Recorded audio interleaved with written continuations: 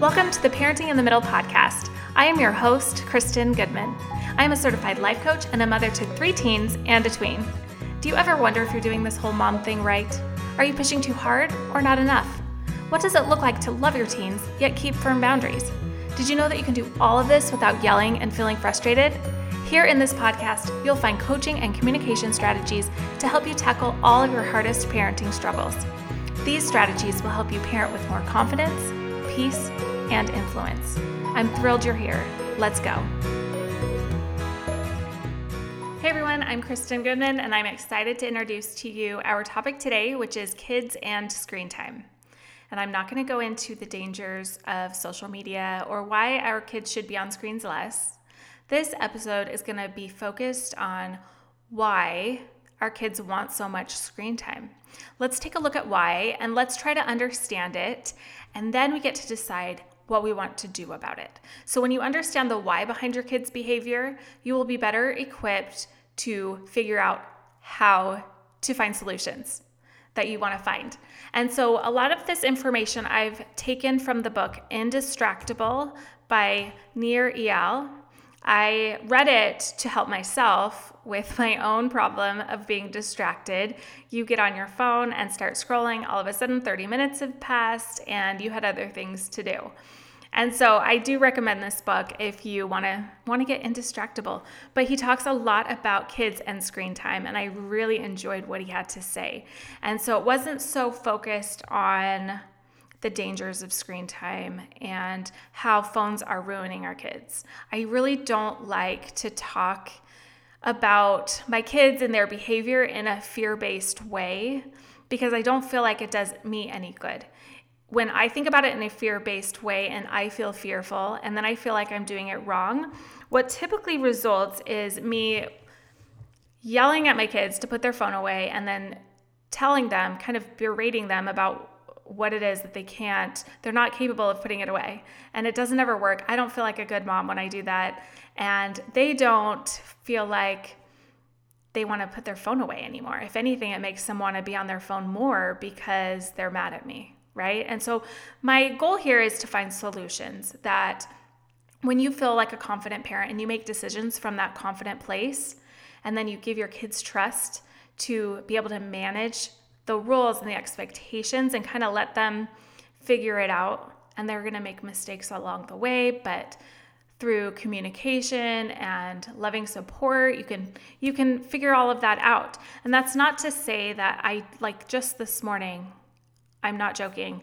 Just this morning, I'm taking my daughter to school and I just got so frustrated that she didn't look up from her phone when we saw someone we knew. And she said she did, but I didn't see it. And so all I saw was her head in her phone and that she didn't look up to acknowledge someone. And I got so irritated, and I didn't do any of the things that I talk about on this podcast. And obviously it didn't go well. Like, my result was not a good result. So I listened to this podcast again, or this Audible. I have this book on Audible. I listened to some of the pieces on Audible again, and another podcast I was listening to, and I was like, oh man, there's always a better way. And sometimes we just do it wrong, and it's okay. And we don't even need to judge ourselves for it. We just need to look at the result. And if we don't like the result, then we get to choose to react differently and learn from it. I'm all about learning from it. So, lest you feel like I just communicate perfectly with my kids, let me just tell you, I am recording this podcast and I just this morning responded in a way that is opposite of everything that I teach. It happens. All right, and so let's get started. This book, Indistractable, Nir Eyal, Nireyal, I think is how you spell his name. It's a really good book. And he gives 3 things that our kids need to be emotionally healthy. And these 3 things are autonomy, which I talked about in my podcast last week, which is freedom of control over their choices. Our kids need to have the freedom to make their own choices. Of course, they have our guidance, and we want to lead them and guide them in the direction that they need to be, or want to be. We want them to be, but ultimately they get to make that choice, right? And I coach a lot of moms who they can see this and how it works in maybe their own family that they grew up in. How, okay, all of my siblings aren't exactly the same. We had the same parent, but yet we've made different choices. And it's not any fault of our parents, right? We had amazing parents. Or maybe you didn't have an amazing parent and you turned out really well because of it. You're so strong, but maybe you have siblings who weren't so strong, or maybe they chose a different path. But you can see that. But then when you are raising your own family, it can be harder to see. And you want to hold on to this idea that you have control and that you're responsible for everything that your kids go through in life. I totally understand that. Okay, so autonomy, allowing your kids to have freedom over their choices. The number 2 is competence. So when you feel competent in something, you feel like you can do it. You feel good. It feels good to feel competent, to feel like you understand something and that you're good enough. The third is relatedness. And the way he talks about relatedness is our kids need to feel important to others, and they also need to feel like others are important to them. And so as we talk about this, I will be going through each of those 3 things and how it relates to screen time for our kids and why maybe they want to be on their screens more than we would like. All right, so he mentions in the book a study that was done about sugar, and I didn't know this, but I didn't know that this idea that sugar causes hyperactivity in kids is a myth, and it's been debunked. It's not a thing. And so there was this study done, and they had moms and kids, and they gave the kids a placebo. So the moms thought the kids were having sugar, and then they were able to watch their kids' behavior, and they answered some questions, and the moms thought the kids' behavior was attributed to the sugar that the child had. They thought they were more hyperactive, that they were behaving more wildly, and they attributed it to the sugar, but they were given no sugar. And so what the study concluded was that the problem wasn't the sugar. The problem was that the mom thought that the sugar caused the hyperactivity in the child. So that's what the mom was looking for. And so it related that study to something I can understand, which is I think that the phone is the problem. And when my child is on their phone too much, they get distracted. They are less respectful. They don't look up and acknowledge people. Anyway, all of those things, and I'm noticing it and I'm focusing on it, and I am feeling really frustrated about it. And so it's the same thing where, is it really the phone that's causing that? Or are we just seeing it because we're so tied to this idea that phones are causing so many problems with our kids? It's something to think about. Another thing that he brought up was that there was another study, and we can find these studies all over the place, that the more your teens are on social media or on their phones, the more anxiety and depression that they have. And so this study of girls showed that this group of girls that were on social media more than 5 hours a day had a higher rate of anxiety and depression. And it makes sense. But what he says is it social media that's causing the anxiety and depression? Or does the child have some underlying reasons why they need to be on their phone for more than 5 hours? Is it the anxiety and depression causing them to be on their phone for more than 5 hours? Or is it the phone and being on the phone for more than 5 hours causing the anxiety and depression? And it's like the iceberg principle, where you see an iceberg and the part that you can see is the small part. And that would be like the symptom, the being on the phone for 5 hours. Or I've heard it said in some cases like pornography, like you have a child or someone who's looking at pornography, and that's the symptom, but we make the symptom such a big deal, when really underneath the layer, the surface of the water, is the big root, the iceberg. And that part of the iceberg we don't see.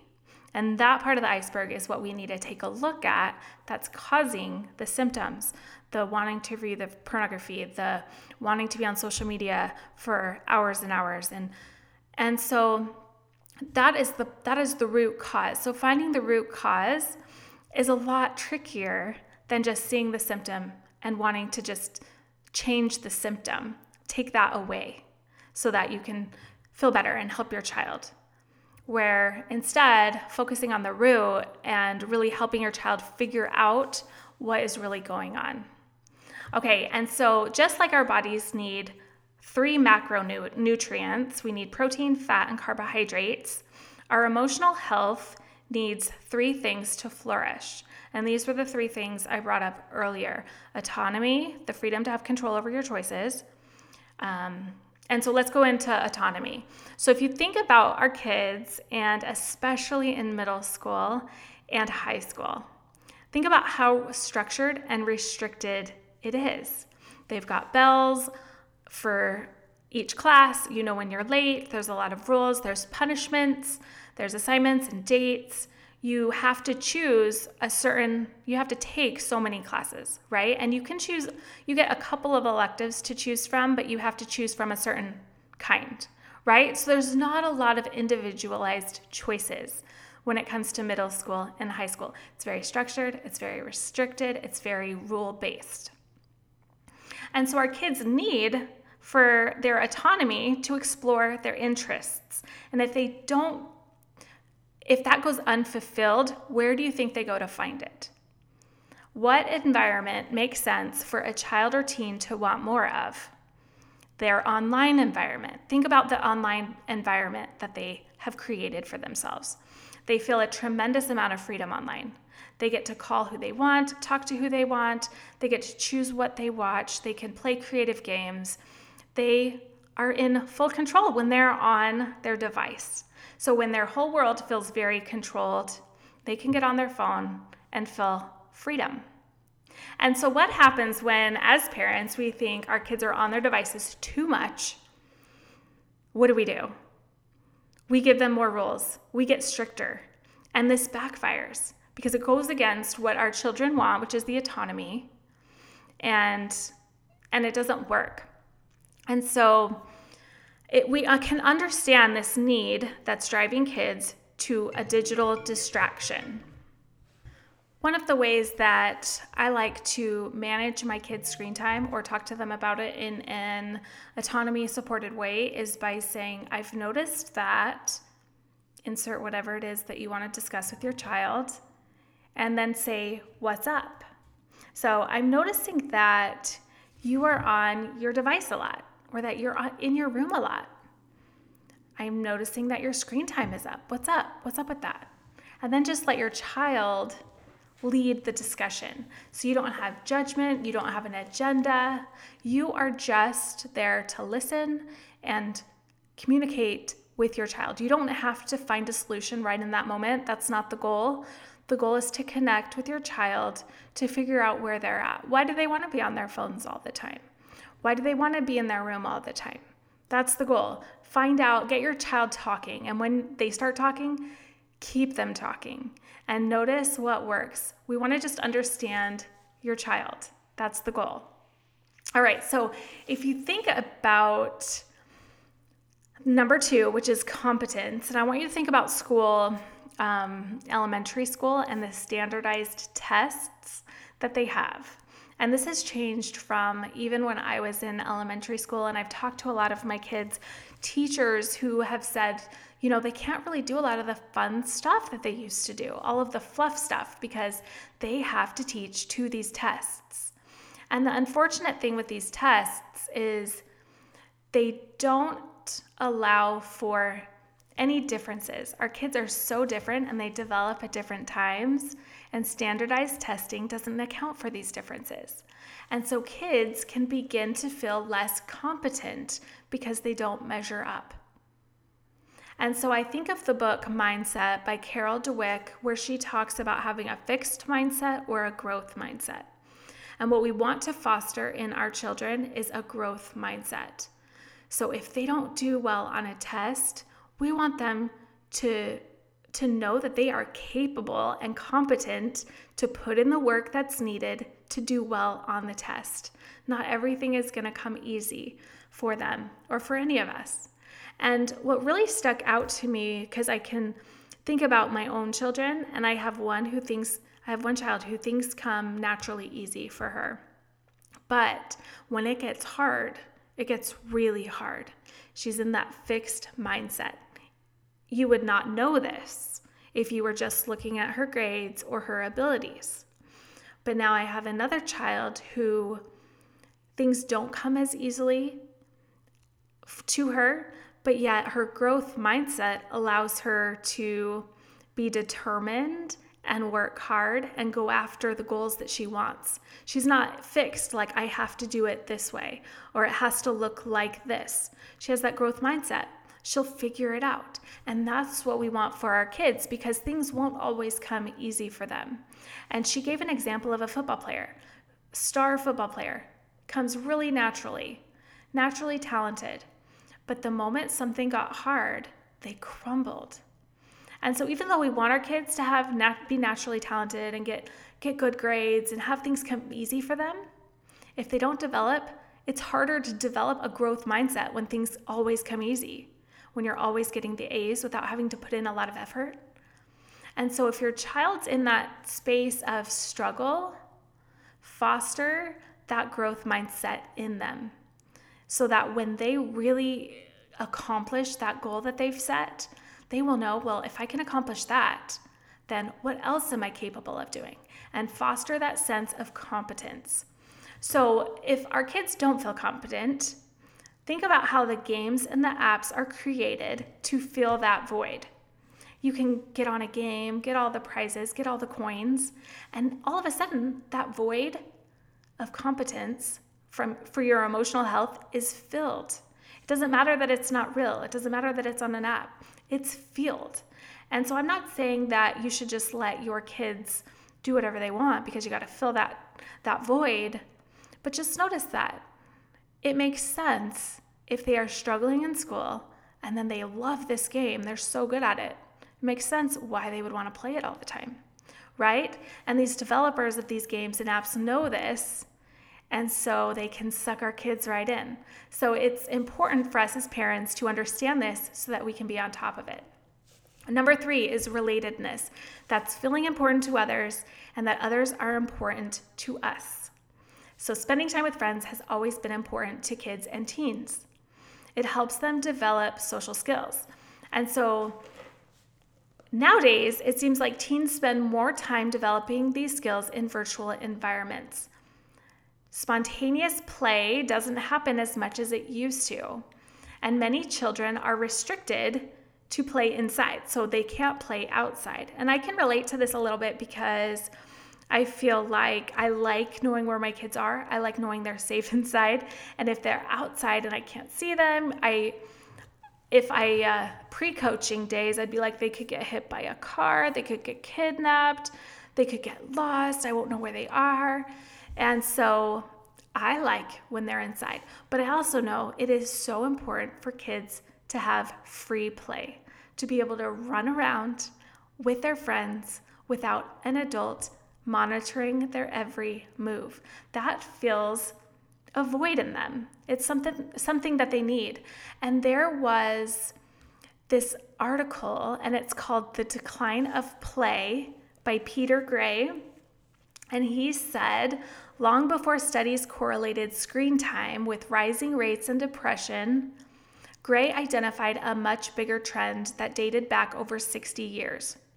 And so he wrote, since about 1955, children free play has been declining, partially because adults have asserted control over children's activities. We have come to the conclusion that to protect kids from danger, we must deprive them of the very activity that makes them happiest. We place them in situations where they are continually directed and evaluated by adults, settings almost designed to produce anxiety and depression. And I thought that was so interesting. If your kids don't get that free play, or I guess it's something you can think about, is how much free play your kids get versus how much is structured. Even if it's sports and dance, they're still being monitored by an adult, and they're not able to be just freely themselves with their friends. It's just an interesting idea to stop and think, do your kids get that? And in many ways, connecting in digital environments can be very positive. I mean, the last year has shown us that a lot of good can come from the tech that we have. We've been able to connect even when we haven't been able to be in person. A child who is bullied at school can reach out for help from a supportive online friend. A kid who feels shy at school can become the hero among their gaming friends. What the data shows is that kids who aren't feeling relatedness, they don't feel connection with other friends, they may feel isolated or excluded in school, they are the ones that are going to be drawn more to media where they can find connection from other people and find other groups that they can identify with. So it can be both a good thing, but then also a bad thing. And it's something that as parents we need to be aware of so we can monitor, but also give our kids the freedom, the older they get, to make those decisions for themselves. So if our kids aren't getting their needs met, either by feeling competent, like they can make their own choices, or socially with friends and having free play, they will look for substitutes online. Which makes sense, because the more you aren't getting your needs satisfied in your life, the more you're going to get them satisfied in other ways. Sometimes it's in virtual realities. So the screen use is a symptom of a bigger issue. And it's easier to find a solution for that bigger issue than it is to just say the screen is the problem, to blame the phone and take that away. Phones aren't going anywhere, screens aren't going anywhere. So we have to figure out how to help our kids use them for their benefit. Set limits with your child, help them understand why they need less screen time. Explain the costs of too much tech use. And they will be willing to cooperate if you work with them. But one of the most important things we can do is we need to be different around our own screen time. We need to model the behavior that we expect. That will help build the trust and help your child find the autonomy and the competence and the relatedness that they need outside of the screens. How can you focus on those things and help your child see that they need those things? How can they get those things outside of a screen? So then when they do need those things, so if, for example, I give my kids free play, well, they're going to go right to their devices. And so maybe that's okay with me. And I say, okay, you can have your devices. This is your free time. You're not going to be monitored by an adult. Of course, I have restrictions on their devices and things, but they're not going to be monitored by an adult. And I'm just going to let them have that for their free play. Well then, okay, where do I need to take it away? Maybe it's before bedtime. Maybe it's during homework time. Where can I rein in that screen time so that they're allowed to have it in their free play if that's what they choose? So that's where you can really play with this idea and find solutions that work for you, that work for your child, and you can come together.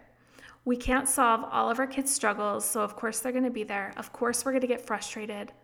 It's just part of the parenting game, but we can try to understand it, and that's the key. Understand your child, understand where they're coming from, understand where your fears and your frustrations are coming from, because like I said, it's not the phone, and it's not your child. In coaching, I teach that it's your thoughts about it that create your emotions. And that doesn't mean you need to think positively about it. It doesn't mean you just accept everything to make it okay so that you can feel good. Being an intentional, proactive parent doesn't always feel comfortable. So it's okay to feel uncomfortable. It's okay to let your kids be uncomfortable. That's not the goal, to feel good all the time. The goal is to be intentional and to be confident in the choices that you are making and know why you are making them. Everything you are doing right now, you are supposed to be doing. How do I know this? Because that's what you are doing. If you were supposed to do it different, you would do it different. If you wake up tomorrow and want to do it different, you can. But for today, this is how you are doing it.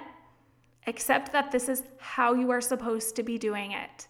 Don't judge yourself. Don't feel like you should be doing it any differently than you are. That's the part that's optional. The shame and the judgment is optional. So if you want more help with this, follow me on Instagram, where I will post a lot of the stuff that I've talked about here. And you can always shoot me a DM and communicate with me that way. Thank you for being here. I so appreciate you listening. Leave a review if you would like. I am going to have a course coming up soon, and if you leave me a review and let me know, you will get this course for free. I'm going to be so happy to give it away to those who are listening and leave a review. All right, you guys, have a great week. We'll talk at you later. Thanks for listening to the Parenting in the Middle podcast. I am so grateful you're here. I'm excited to announce that my most requested training is available to you right now for free. Grab my How to Avoid a Power Struggle with Your Teen over on my website, KristenGoodmanCoaching.com. Simply click on the Here's How button and you'll be in. Interested in working with me one-on-one? I've got a 4-week intro course to self-coaching that you won't want to miss. Find more info at KristenGoodmanCoaching.com/self-coaching mastery. Thanks again for listening. Remember, you are the best parent for your teen. Talk to you soon.